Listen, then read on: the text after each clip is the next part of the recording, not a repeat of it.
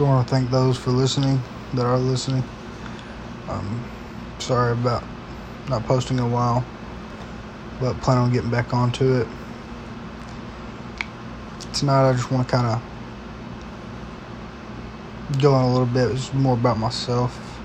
I guess anytime I really talk about, God or anything like that, it's really pointed more towards myself, I guess. But kind of just want to go into my walk. I'd been doing really good, and I kind of fell into a slump, and I'm getting out of it because it's just not. I don't like it. I get in a slump or rut, whatever you want to call it, and I just get into a sinful life, and it's not fun. It's not fun at all. I feel like nothing. I feel like nothing goes my way. It's just, like I've said before, we live in a world that is not built for Christians. Meaning there's just a lot of worldly sin, and it's just not a Christian world in general. Matthew chapter 7, verses 13 and 14. I like these verses. I read this quite a while ago. I like to refer back to it sometimes. This is in chapter 7, verse 13. It says, "Enter ye in at the strait gate, for wide is the gate, and broad is the way that leadeth to destruction, and many there be which go in thereat." Verse 14 says, "Because strait is the gate, and narrow is the way which leadeth unto life, and few there be that find it." When I think of, when I go into it, into the enter ye in at the strait gate. When I read the part where it says about talking about being at a strait gate, I feel like it's pretty simple to fall into sin and live a sinful life. Just like it is a pretty simple thing to kind of, become a follower of Christ. I mean, it's pretty straightforward, And then it says, for wide is the gate. When I read that, I think of how easy it is to get in to the life of, being sinful and not repenting and not following God. It's easy. It's wide, it's broad, and it's easy to just walk into, that walk down that big old road. And, obviously it leads to destruction. And it's, this next part of this verse, it's saddening. And it says, "Many there will be which go in thereat." As Christians, I heard this in another podcast, that we must walk right to be a light. And it's our job as Christians to go out and spread the word and initiate that conversation and lead others to God. Your job isn't to save people, but it's to lead people in a sense of spark that conversation to get those ones who haven't thought about it, they start to think about it. And verse 14 says, "Because strait is the gate and narrow is the way."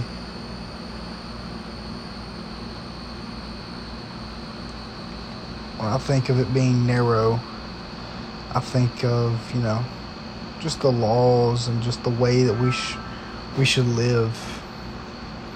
It's very narrow. It's not a broad format. He doesn't necessarily ask us to do a gazillion things. It's just, pray, worship, fellowship, spread the word, and just have a good solid walk. But once again, it's our jobs to go out to those who need God. We can't sit back and wait and hope that people come to us and ask us, hey, what's God? What is God? We have to go out and initiate that conversation. And I know it's a struggle. It's really hard to get that type of conversation going. It's nerve-wracking and everything, especially when you got a friend that you never really talked to them about anything of that nature. But just as Jesus did, people didn't just walk up to him and say, hey, who is God? He went out. He left the church and he went out and talked to those and spread the word and spoke parables and things like that. It just, anything that Jesus did, reading through the gospel and stuff. I mean, yeah, obviously, the healing and, things like that, and the great miracles that he did. Those are things that we can't do, but I will say there's a lot that he did that we 100% can do. The way he treated people, the way he went about conversations, he didn't beat around the bush. He was straightforward. He initiated conversation. He initiated groups of people gathering and things like that. And for him to have been able to do that, he had to be strong in the word. He had to be, grounded in his Father's word and what it means. Another verse I'd like to dive into is 2 Peter chapter 1, verse 2. Read this in church today. It says, grace and peace be multiplied unto you through the knowledge of God and of Jesus our Lord. I just advise anybody, listening right now, to just dive into his word. Dive into the knowledge of God.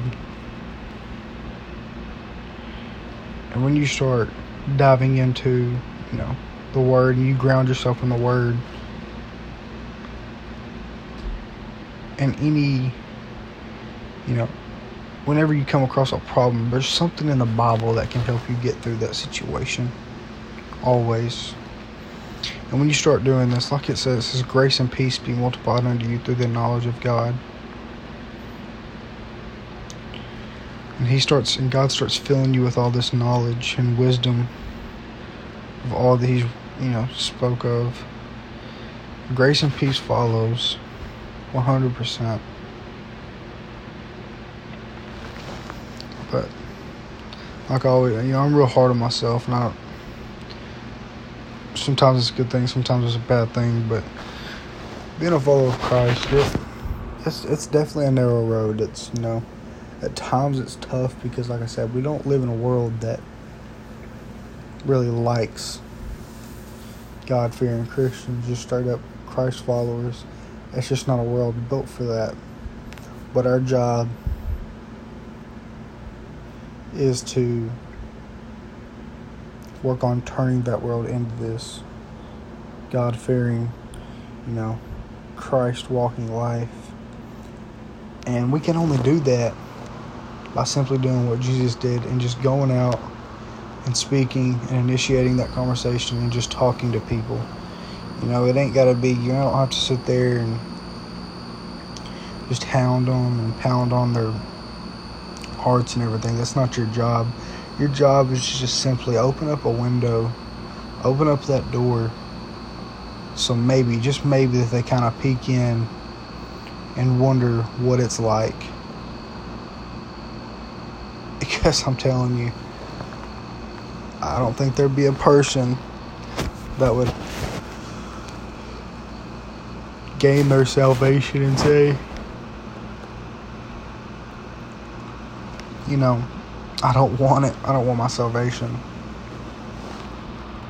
They just wouldn't, because it's that great. One more thing, I just want to kind of end with this is today in church, preacher said,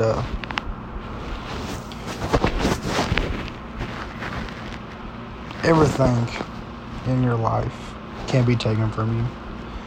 And I like to refer back to the book of Job. I like to refer back to my life at one point in time where I had everything taken from me for a period of time. I didn't have anybody to talk to. I was alone. I was embarrassed. And all these different things. I just felt stripped of everything. Just like in the book of Job. Job was stripped of everything. And his was to like the maximum extent of, he lost all of his kids, all of his money, all of his farms, all of his farm animals. And with the right timing and right circumstances, everything can be taken away from you. Everything but one thing, and that's your salvation. That's not something that just comes and goes. It's just not.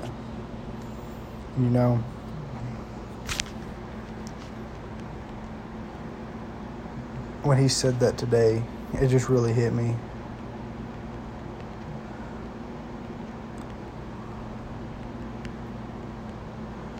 And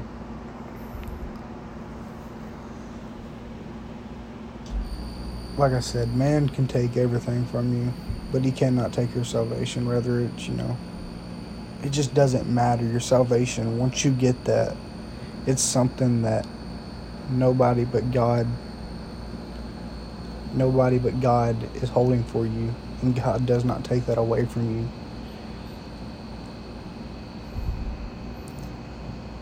Thank you for listening. I'll try to record some more.